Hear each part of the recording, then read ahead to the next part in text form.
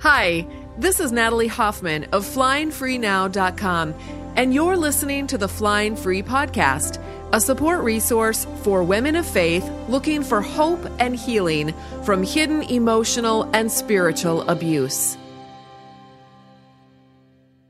Welcome to episode 6 of the Flying Free Podcast. Today I have with me Jimmy Hinton of jimmyhinton.org. And we are going to be talking about church abuse, really, spiritual abuse. And has a unique perspective because he is a pastor. And so, like for me, I've had so many bad experiences with pastors that it's always really refreshing to meet a pastor that I can talk to and can trust. And so I hope that you will have the same experience as you're listening to Jimmy today. I'm going to actually let him introduce himself to you right now and tell us a little bit, Jim. Well, first of all, Jimmy, I just want to welcome you to the Flying Free Podcast. Thank you. Good to be here. Thank you for having me. Yeah. Can you tell us a little bit about how you came to tell us a little bit about what you do, and then a little bit about your journey and how you came to do it. Okay, so first of all, I don't know how much you should trust this pastor because I wear sandals all year round, and it's 15 degrees outside right now. It's snowing, and I've got my sandals displayed, and it's full glory. So I love the cold, and so a lot of people tell me that they can't trust me because I like the cold. But that's my one vice is. Where do you live again? Where's your location? We're in southwestern Pennsylvania, about 60 miles east of Pittsburgh. Okay. Well, I'm up in Minnesota right now, so nice. We're talking single digits here. Yeah, you guys are. You'd love it here. There. Yeah, I would. So a little bit about myself and how I'm here. So I started full-time preaching in 2009, actually at my home congregation, the congregation I grew up at, just a little small church in rural Pennsylvania.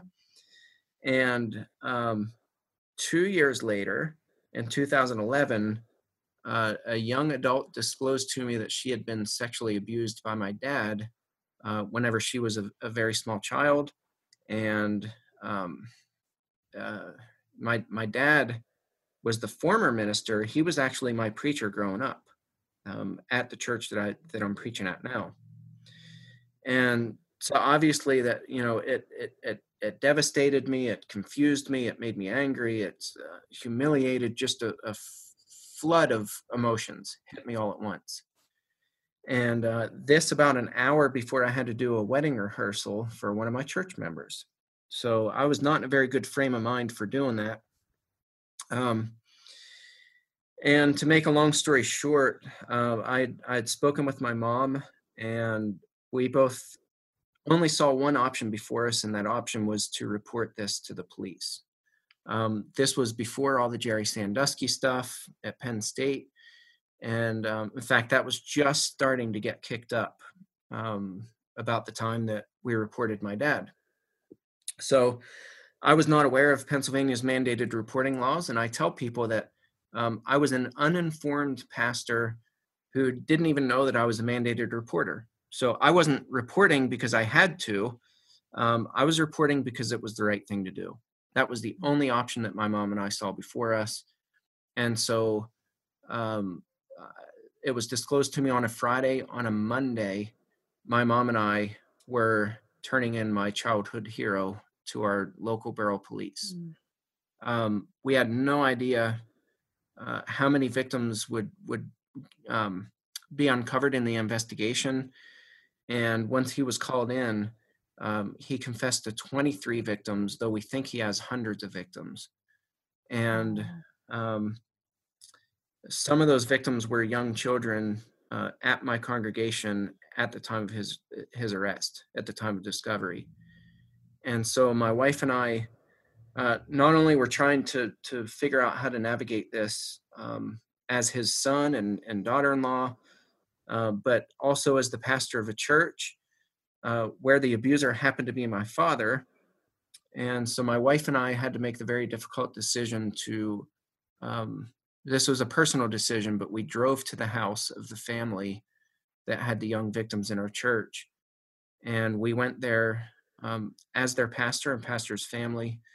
And we broke the news to them because we decided that if that was our child, we would want to hear it from our pastor before the police knocked on the door to tell us that our kids had been molested. And I tell people, I drove truck for years, and I have over 1 million miles under my belt. And the longest mile or 2 miles that I drove was from our house to that family's house to tell them that my dad had raped every one of their young daughters. Wow. So that began a journey where my dad got arrested pretty immediately. Within a few weeks of reporting, he was arrested. He was sentenced a year later, actually 4 days before Father's Day. It was the same week of the Sandusky trial in June of 2012. So that ended up being a good thing because our story got buried very deep in the newspapers because Jerry Sandusky was front page of every newspaper. He is serving now a 30 to 60 year sentence in prison. He'll be 91 or 92 years old when he's first eligible for parole. So my dad will die in prison. And just so much to wade through and to try to figure out. So I've kind of dedicated my life to understanding abusers and deception, specifically deception techniques, and studying us. What is it about us that makes us blind to abuse? And so I do a lot of preventative trainings. I've partnered up with 2 neuroscientists, Dr. Stephen Macknick and his wife, Susana Martinez Conde. They're professors in New York City, and they study deception and how that affects the human brain and kind of the pathways and very specifically deception techniques. Their research has nothing to do with abuse, and I applied their research to the field of pedophilia because I saw the things that I had read in their book just matched almost identically to the things that my dad had done whenever he would deceive all of us. So that got the attention of Drs. Macknick and Martinez Conde, and we formed a partnership, and we now collaborate and do research together. So that is fascinating. Yeah, pretty cool stuff. Wow. And so needed. And that's information, whatever you guys uncover and the connections that you make, that is information that could, potentially rock the Christian world. I think it's revolutionary. And if you go on my website, jimmyhinton.org, and go under the videos, there's actually a video where the 3 of us co-present. They came to Somerset, and it was specifically just for us to collaborate. But they asked me if it would benefit our community if they gave a talk on the science of deception. And so, I spoke with our chief of police, and he was just fantastic. And he clicked his fingers and made it happen. And so we had police there. We had people from all the advocacy organizations in a 3-county area. A bunch of them came to that training, and the videos are on my website, and it is powerful stuff. I want to put a link to those in this podcast. How many of them are there? How many videos are there for that? Two of them. There's okay. Part 1 and Part 2. Part 1 and Part 2. And what is the name I should be looking for when I go? Champions of Illusion, which is actually the name of their most recent book. So I asked them if it was okay to use that title for the presentation that we did together, and they gave the okay for that. So okay, I can't wait to check that out myself. Yeah, it's really, really good.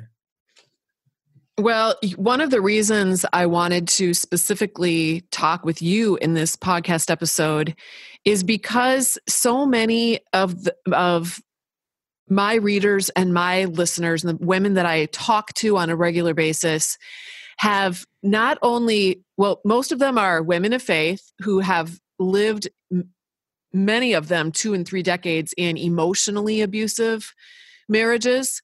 A handful of them have also experienced physical abuse, but most of the women I work with, it's emotional abuse and spiritual abuse. So they come out of very conservative religious backgrounds. They've been taught, the whole idea of male headship and patriarchy, or I call it the soft patriarchy, which is complementarianism. So that has been their background, and it was also been mine, in which they believe that women, our job or our role is different from men's, and it actually kind of sets them up for, I mean, if you're in a great marriage, that can work, but it sets up those who are in abusive marriages.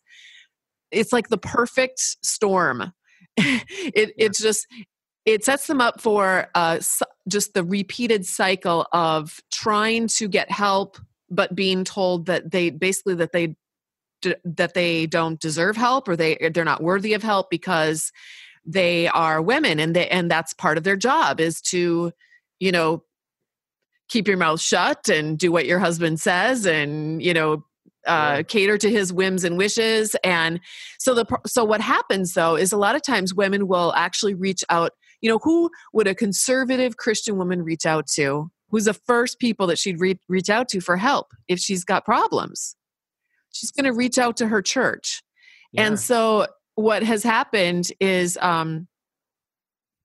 churches end up actually, just to make their long journey, the long story of their journey short, they actually end up being the one that's accused and blamed, and their husband is the one who ends up being kind of nurtured and coddled and even given counseling and the whole 9 yards. And oftentimes, if the woman does eventually decide, well, I'm going to end this marriage, it's already been destroyed by the broken vows, so I'm going to make it legal and try to protect myself, the church will actually end up excommunicating her, and the husband will end up having a safe place.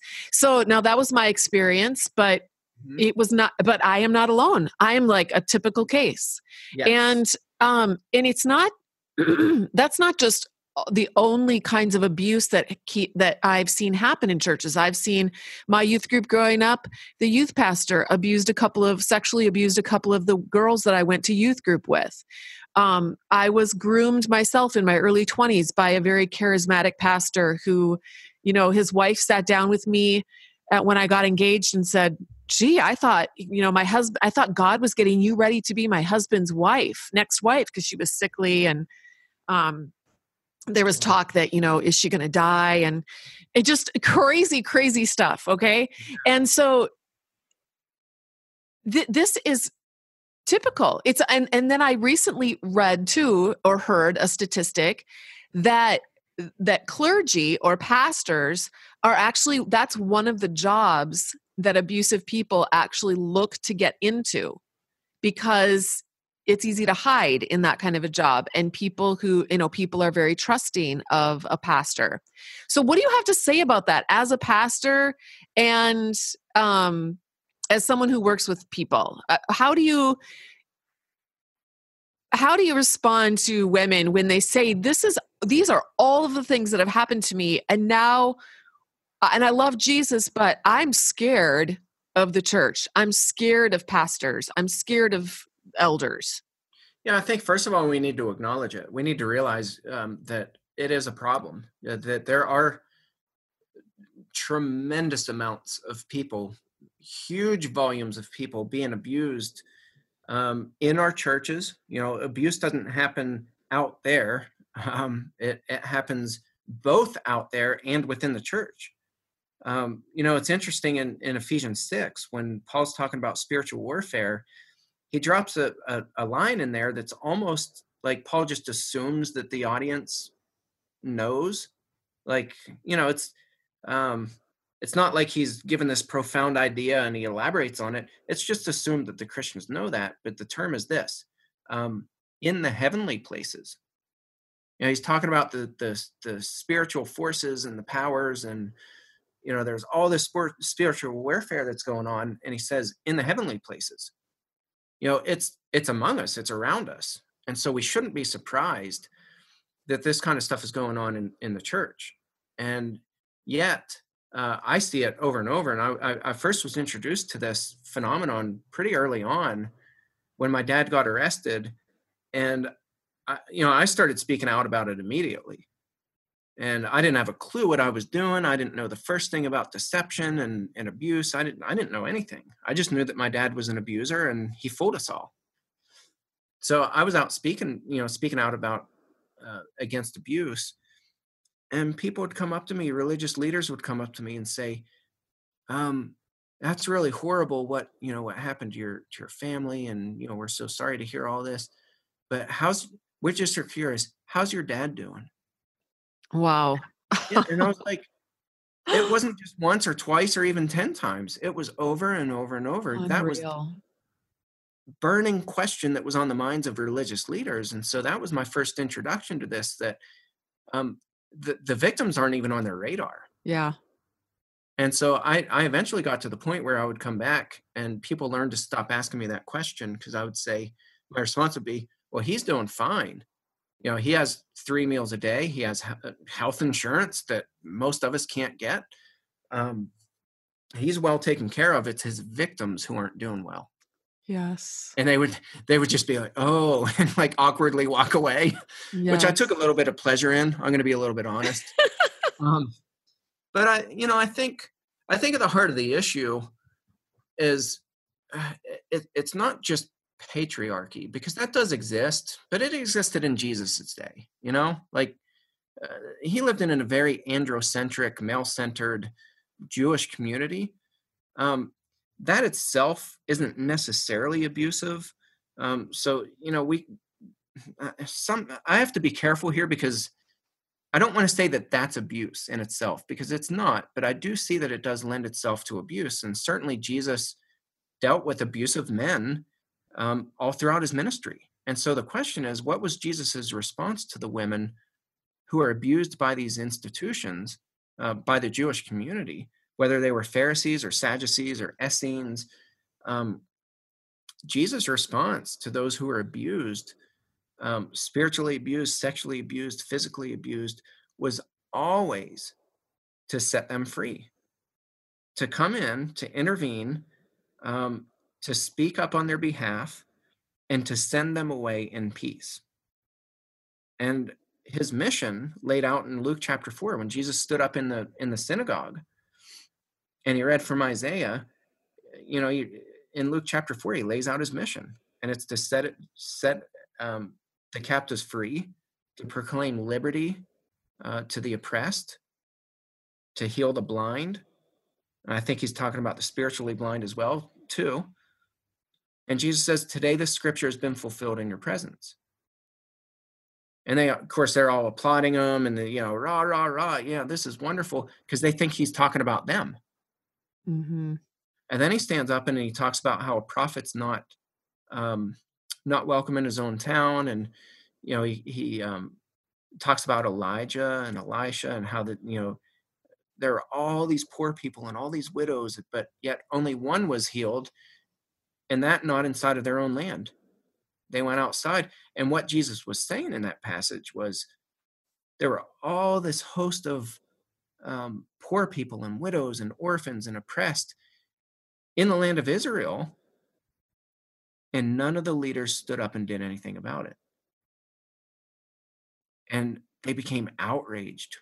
They went from applauding him, and they were all drooling over Jesus reading from Isaiah and talking about, setting at liberty those who are oppressed. And, they're all applauding him, until Jesus calls them out and says, you guys are those religious leaders. They're still around us. We still have widows. We still have orphans. We still have oppressed people. We still have abused people. And you're not doing anything about it. Yep. And so that's why Jesus was so scandalous to the religious leaders. He wasn't necessarily coming to change the patriarchal system per se. He was coming to address abuse in all of its forms. including the patriarchal system. But Jesus didn't tolerate abuse of any kind. He just didn't. Yep. And he wasn't afraid to call it out. No. You had mentioned, well, let me just catch the listeners up to speed here on one thing, and then I want to go back to it. But Jimmy just recorded a workshop for the Flying Free membership group. And in that workshop, he talked about some of the things that we're going to talk about here. But one of the things he brought out was, actually, I have a question for you too, Jimmy. I got to remember it, about the do not forsake the assembly. Actually, let's just go right there. Yeah.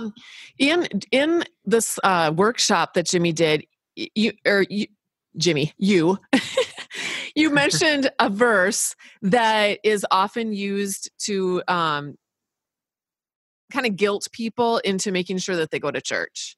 Yeah. And by the way, we talked about how, we both are big proponents of church. Obviously, you're a pastor, so you're a big proponent of church, and I am too. But the verse that you said that was often quoted is the one where it says, "Do not forsake the assembly." And I don't have the verse memorized, but "Do not forsake the assembly of the." As some are in the habit of doing.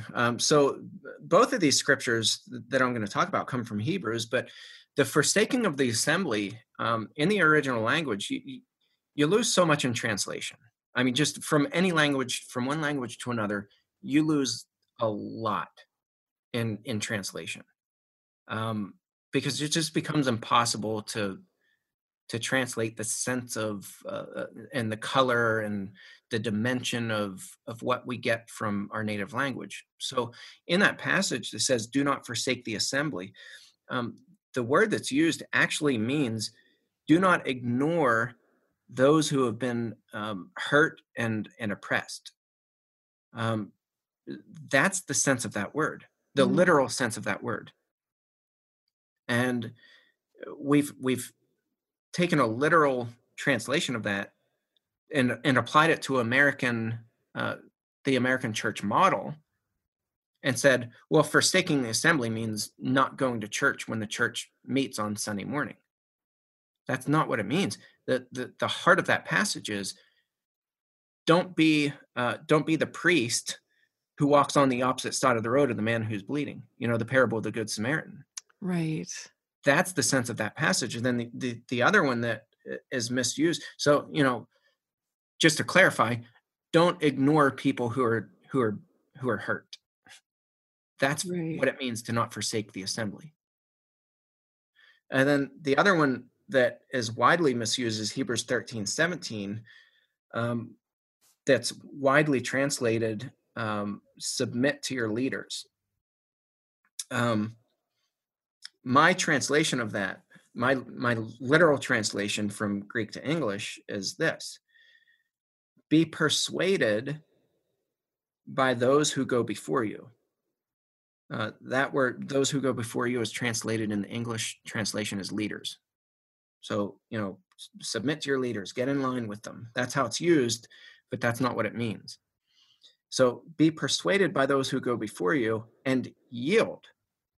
So the word that we translate submit, that's an unfortunate translation. In a lot of places, the word submit is an unfortunate translation because the literal meaning of that, the sense of that word, is to yield to. So I gave the analogy of me driving truck. I didn't use my 80,000 pound, 70-foot long truck as a weapon and come out and say, well, I'm bigger than everybody else. You need, because I'm a truck driver, you need to submit to me. When I merged onto highways, I yielded to traffic and traffic yielded to me. Mm-hmm. There's this triangle sign that says when you're merging with traffic, you need to yield to them. Why? For safety. It's for the safety of it's a protective, yielding is a protective step. And when you yield, you certainly don't turn into bumper cars with people and tell them they need to submit to you because you're a leader. The yielding is a merging and going along with. You merge into traffic with people on a highway, and that's what yielding is. That's the sense of this word. Okay, so be persuaded by those who go before you and yield, for they watch over your souls as one's about to give account, that they may do it with joy and not groaning, for this is not beneficial to you. So it's not submit to the leaders because Hebrews 13:17 says you need to submit to them because they're leaders. That's not at all what that passage means, not even close to what that passage means. So, I think those are things that are really important. I often say bad theology leads to bad practices. We've got a whole lot of bad theology. Yeah. It elevates church leaders when it shouldn't. And ironically, it's the abused, the very people who Jesus came to free and to defend. When the abused cry out about their abuse, that's when church leaders become most abusive towards the abused and most protective towards the abusers. And it makes no sense. Biblically, it doesn't make sense. If you're an atheist, it doesn't make sense. It does not make sense to protect the person who's causing harm intentionally, willfully, and habitually on innocent and vulnerable people. Yep.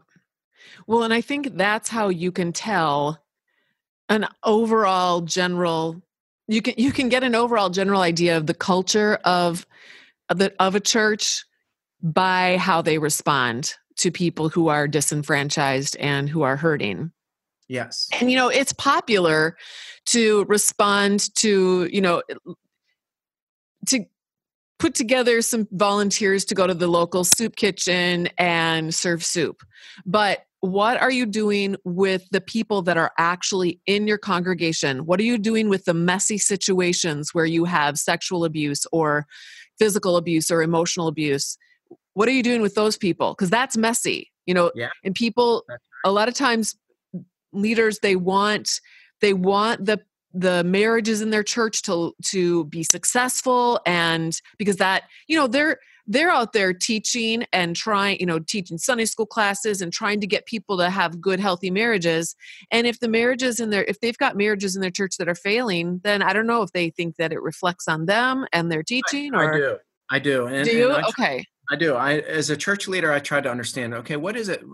I turned my own dad in, not because he was a horrible dad growing up, and I was, just ready to put him away.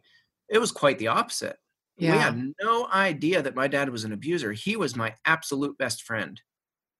Wow. I mean, hands down. We were very close. I had no reason whatsoever to ever suspect that he was sexually abusing children. And when this young woman came to me, that was the only allegation that had ever been brought to any of us about him. I had one allegation by one victim. Yep. And so I started going back, and I'm like, what is it about church leaders that makes them not want to reach out to hurting people? Because I could not look across my desk, my office desk. I couldn't look across the table at her, across the desk at her, and see her in her broken condition and not stand up and protect her with my life. Yeah. I didn't know if I was going to be fired. I went home and I had that conversation with my wife. I said, we had just bought our house. And I said, I don't know if we're going to lose our house, if we're going to have to move out of town. I don't know if I'm going to lose my job. I don't know any of that. She had just gotten a teaching job too. We both brand new jobs. I said, I don't know. We may lose all of this if I turn my dad in. My wife looked at me and she said, you got to do what you got to do. That's what Jesus stands for. That's what the gospel stands for. So I was trying to figure that out. And as a pastor, what is it that causes people to turn hurting people away and to ignore them, to silence them, to mistreat them? And I think a lot of that is this idea. There's a certain arrogance that happens without us even knowing it as pastors, because we get addicted to success. We get addicted to the powerful testimonies, to these nice, clean stories. And so I've done presentations before where I say, we've become addicted to cardboard testimonies. It's Yeah. on the one side of the cardboard, we march churches are doing this. They bring these people up, and on one side of the cardboard, it says one thing, and it's like I was addicted to drugs. And then they turn it around, and on the backside, now I've been clean for 5 years or whatever. And then they march the next person across the stage, and there's the melodramatic music in the background because we're Americans, and we need our we got to drum it up, we got to do it big, and we got to market it. And so we march all these people across the stage, and immediately I try to put myself into the shoes of survivors of abuse. And immediately the question that came to my mind is, what the heck would I write on the back of my cardboard? Mm. There's no instantaneous transformation, and now I have all this joy in the Lord. Yeah. Like, what do I write? What the heck do I write on the back of my piece of cardboard? And so survivors face this dilemma. Their story doesn't fit the narrative of these big, powerful testimonies because they're struggling. So true. And ministers, quite frankly, it's exhausting. I mean, I'm not being mean or rude. Just as people who work with other people, if you look at the burnout rate with people who are in the advocacy work, the burnout rate is through the roof. It's exhausting. But until you're willing to enter into the lives and the mess of other people and actually be there with them and commit to it, you're not going to ever have time for them. And so I think as Americans, we've become addicted to this model of instant transformations. And anybody who doesn't instantaneously forgive their abuser, or instantaneously heal, or instantaneously stop threatening suicide, we just don't have time for them. And you don't have enough faith, and all these cliches that we throw at them. I really think that's the heart of a lot of the problem. Yeah. I think too, that maybe some of these spiritual leaders who are not really, their knee-jerk reaction is not to, oh my goodness, I feel this compassion on you, I need to help you. Maybe it's because they have never experienced a complicated or complex and extraordinarily painful situation in their own lives, or someone close to them has never experienced something like that. I know that, for me, I have a child one of my children has mental illness, like a diagnosed mental illness. And it has been, I can't even describe the pain that our family has been in because of this particular situation. And we have been on a journey of trying to get help and trying to figure out how to navigate all the layers and layers of stuff that's going on because of it. And so, but before, as a new mom with my very first baby in my arms, I would never have even known that there could be such a thing. I didn't know it existed. I didn't know. And if someone had a child who was going off the rails, I would have been, inside my mind, I might not have said anything, but inside my mind, I would have thought, well, maybe they weren't a very good parent, or maybe they could have done things differently, or, maybe it's their fault that their child is like that. And instead of understanding the complexities and having compassion and, not even solving someone else's problem. I don't think that pastors can necessarily solve all these problems, but just to be able to sit with compassion with somebody and to believe that what they're saying is true and, validate them and have empathy, that's something that I think we need to see more of. And I think maybe, I don't know, maybe it's just that they just haven't experienced these kinds of painful things in their own lives. Yeah, I agree with you. I think there's a number of reasons. There's not just one reason why church leaders respond the way that they do. It's multi-layered, and I completely agree with you. I think that that's another component. I think another one is, having lived with an abuser, having gone into ministry because my dad was a minister. I'm in ministry because of him. Yeah. So it's not like he was this weirdo and he was off in a corner, like, petting little kids on their head. And that wasn't my dad. He was a normal, fun, funny, good preacher, good dad, always present, always went to ball games with all of his kids, 11 kids. He was a present father. Um, so that's all I ever knew of him. Um, so, I think another layer to this is it takes an incredible amount of humility when you hear an allegation of abuse from somebody who's beloved, who's your peer, who's your boss, who's whatever, all these church leaders, when allegations of abuse come up about their deacons and their elders and their pastors, it takes an incredible amount of humility. I know because I lived it. It takes an incredible amount of humility to admit that you have been fooled and you've been played your entire life by the person who Yes. you loved and you trusted, and an incredible amount of humility. And I Yeah. think part of the problem is these church leaders are so quick to defend their friends and their buddies, and I see it every single day, and they're like, no, it couldn't be him, and they're in such denial, not because they love that kids are being abused, or adult women are being abused or whatever. It's not because they love abuse; it's because they don't have the humility to step back and detach themselves emotionally from the person who's their best friend, and to look at the facts objectively. Right. And that is a tough, tough thing to do. I'm telling you, it's to separate myself. And I had to do it instantaneously. I mean, immediately. I had a sobbing victim sitting 3 feet across from me at my desk, telling me that my dad sexually abused her for years when she was a kid. If you don't think that that was a tough pill to swallow in that moment to believe her, think again. Yeah, I can't even imagine. I can't imagine. So your dad, was his focus all outside of the family then, so the family was kind of protected, but the outside it was.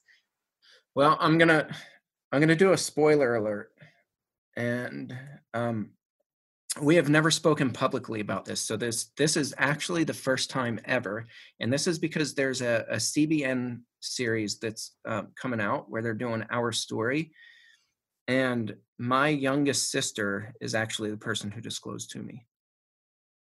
Okay. So it it was inside of the family, which makes um, that much tougher, because it wasn't just going on and we didn't know it. It was going on, I mean, right in front of us, under our Right. noses. And we were clueless. We didn't know. We had no idea. None of us. We were shocked. So Oh. yeah, it was. He was both an incestuous and outside of the family. And again, there were 23 victims, but we think there are many more. And this is the weird stuff. This is the kind of stuff that people don't prepare you for. No. And it's never ending. The ripple effects are never ending. I keynoted an event a few months ago. I had a woman come up to me and she said, "You," she's like, "I hope you don't find this really inappropriate." Um, she's like, "I apologize if this is bad," but she said, "I need to tell you about this." She said, "Your dad abused this family," and she mentioned the family. And actually, my mom had spoken about this family and suspected that my dad had abused these two girls who are sisters. They were both mentally challenged.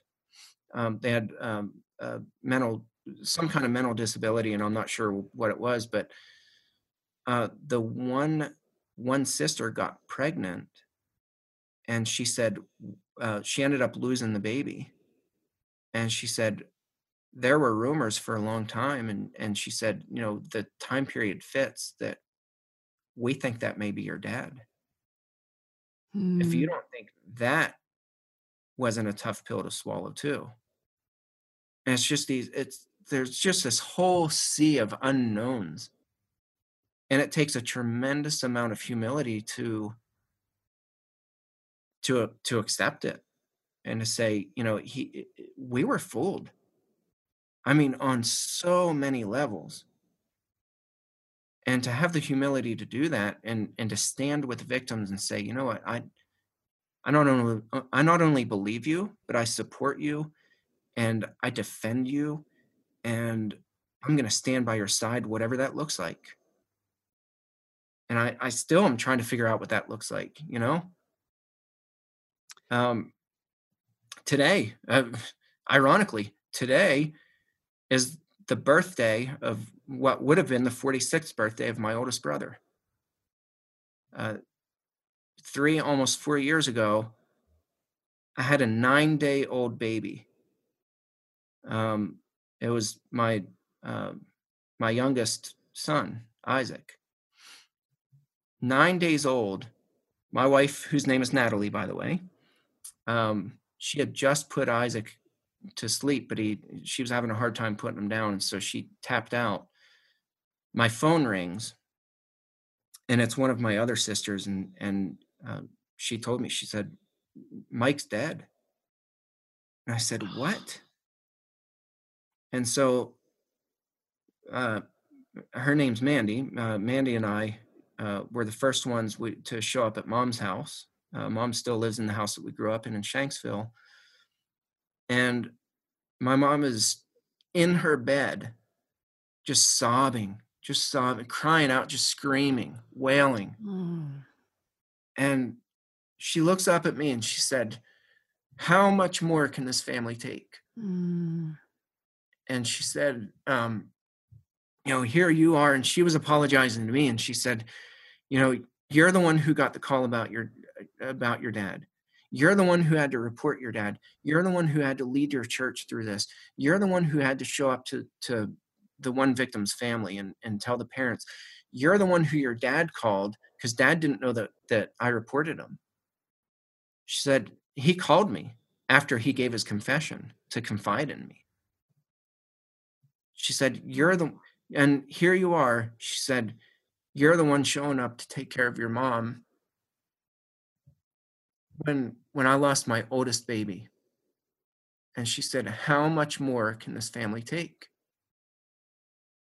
And all the family ended up, showing up at Mom's house, everybody who lives in state. And so we're all, sitting around, we're crying. And then there was this moment where there's this awkward silence in the room. And I felt what the awkward silence was.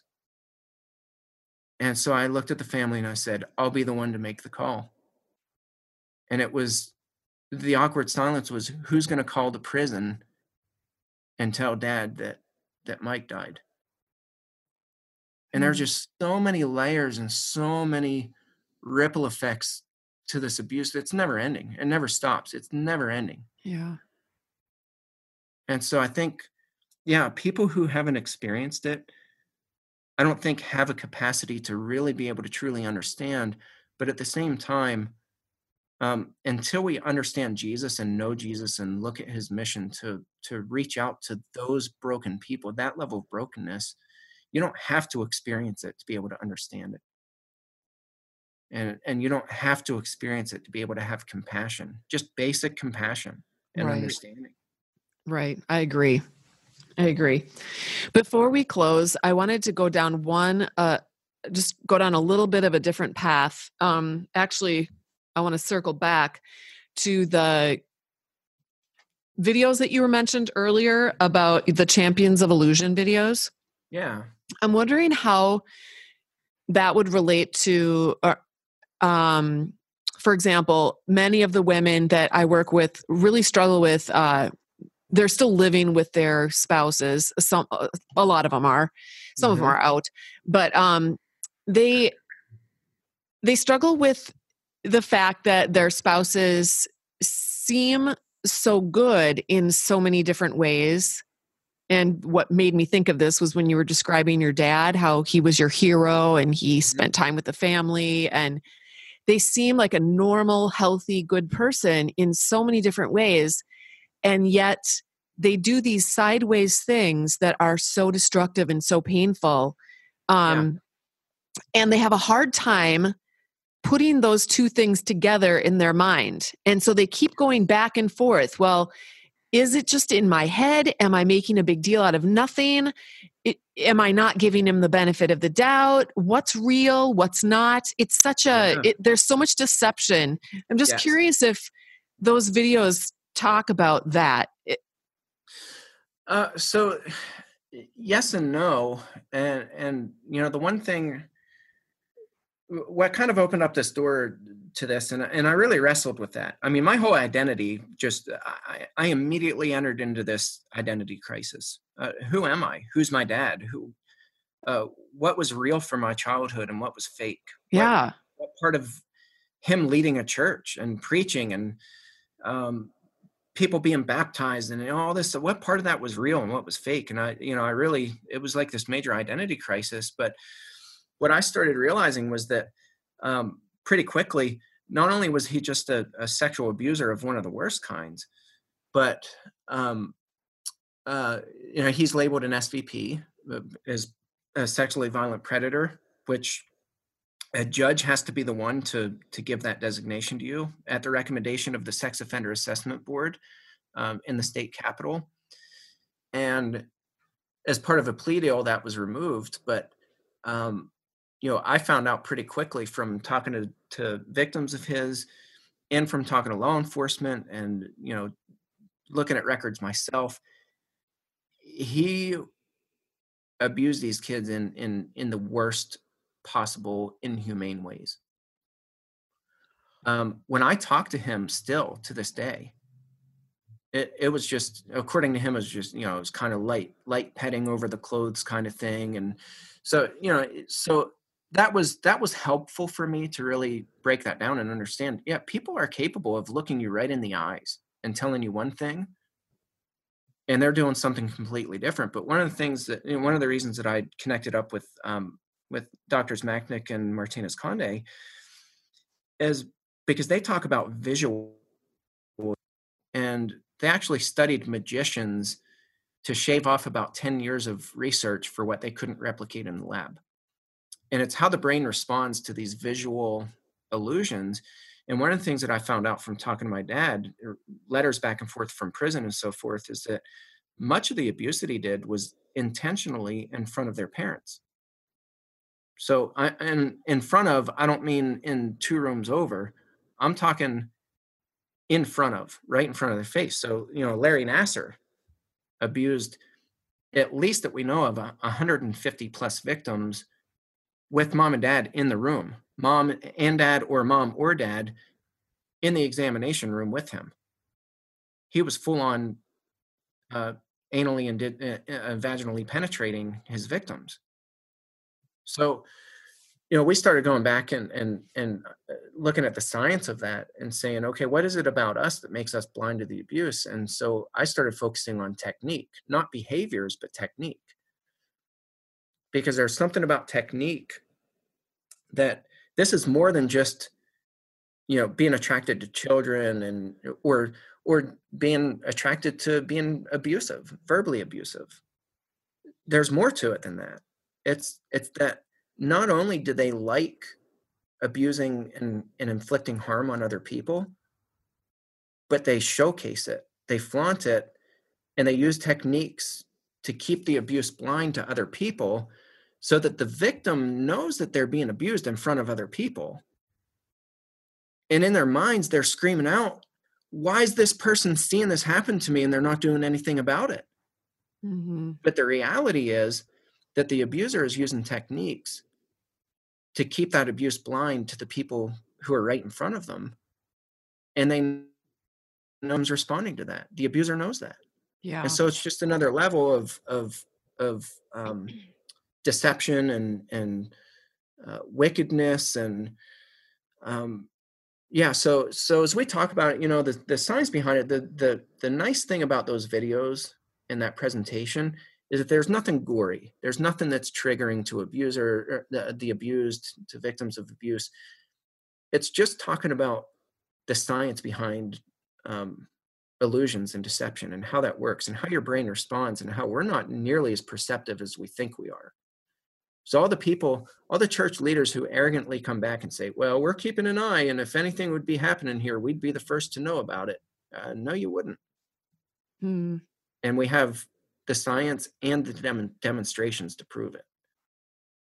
None of us are as perceptive as we think we are.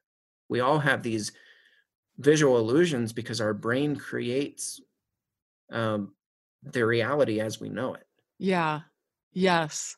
Well, I So think it's that really, even happens with the reading of the Bible. We've heard something for so many years. When we read a verse, even when even when you were earlier, when you were describing the you were going over the do not forsake the assembly verse. yeah, Even when you were using the words, the correct Greek words, translated into English, I still had a hard time getting out of what I had heard before. I was still, sure. So when you hear something or when you're immersed in something, that's what you're going to see. Your brain's going to fill in the gaps. Absolutely it does. And so abusers know too that their victims are questioning this. The whole Jekyll and Hyde thing. Yeah. Abusers know that the victims are wrestling with that, and so they play into that. That just becomes another vulnerability. And so they do things like gaslighting and things like that. That's not just because it's a behavioral thing. That's actually a technique. Like Yeah. that's a very calculated technique. And I think if people understood the precision with which what abusers deceive other people within the faith communities and otherwise, you'd be astounded. It is really complex. And, and I think that's why the analogy with magicians is, it's a really good analogy, because magicians on stage, for them, it's just routine. A magician is up on stage and they're not being wowed by their own tricks. Right. A magician is going through methodically, step by step, something they practiced in front of a mirror over and over and over and over again. And in their minds, a good magician will tell you this, in their minds, they're thinking, I can't believe this actually works. That they can't right in front of their face. Right. So, for me, it's I take a different approach, and it's not about teaching people red flag behaviors, because those are so generic that they don't tell us anything about technique. They give us some generic things about behaviors. Some of them are helpful, some of them are not. But what I do is I say, if we need to spin the perspective, spin the camera around a little bit. And instead of looking for a needle in a haystack and saying, who among us could be an abuser, I bring people up onto the stage and I teach them the techniques. I teach them how to be a magician. And so I talk about technique a lot and say, okay, here's how the trick is done. Here's what they're doing step by step by step. So the flip side of that is if you fill a whole audience of trained professional magicians, what does that do to the stage magician's show? He no longer has a show, because nobody in the audience is wowed. They all know what he's doing, when he's doing it, how he's doing it, and they can see that in real time because they all understand technique. And I so, love this. yeah, so when we understand actual technique of deception and what abusers are doing, not the behaviors, not the, like, well, they're narcissistic and it's all about control. Well, that stuff is true, but it tells me nothing about technique. I want to know about technique. I want to know how they pulled it off. I want to know how they pulled the wool over everybody's eyes and did this stuff. These guys are grabbing women, sexually harassing them in churches. You'd be shocked at how many stories I hear about that, of adult women, where these men, they're right in front of other people. They're groping them all over. They're pulling at them. They're grabbing at them. And I'm like, well, for me, it makes sense. Like, I understand technique. But all that to say, if we know the technique, if we understand what they're doing, how they're doing it, how they're keeping us blind, we can now see it in real time, and we can step in and we can intervene. Right. And it works. This isn't just theory. This is I've trained several people to do this, and they've seen abusers abusing people right in front of them, and they've intervened and they stopped, and people have been reported, and people have been kicked out of church, and it's not hypothetical. They actually see them doing it, and they speak to the victims, and the victims verify it. Yeah, he's been doing this to me for years. Wow. So yeah, it's pretty exciting stuff. I'm kind of a nerd, so. Well, I think it's fascinating, and I've never heard of anybody doing this actually before, talking about this before. So in the church, at least. And so I'm really glad that you're doing this. I'm definitely going to refer people to those videos. I'll put those links in the bottom. And we're going to close now because we've gone. This is a podcast, and we're finished. But I would love to talk with you again in the future, and because there's so many different things we could explore. Thank you so much for taking the time to join me and talk about this, especially from a pastor's perspective. I think it's healing for me and for the people that are listening to this who have been spiritually abused by spiritual leaders, to actually know that there are good pastors out there, there are good shepherds out there who do have the heart of Christ, who do have the knee-jerk reaction of, I want to protect you, not I can't wait to throw you to the wolves. And that's healing for us. So I really appreciate that. Absolutely. Thank you for having me.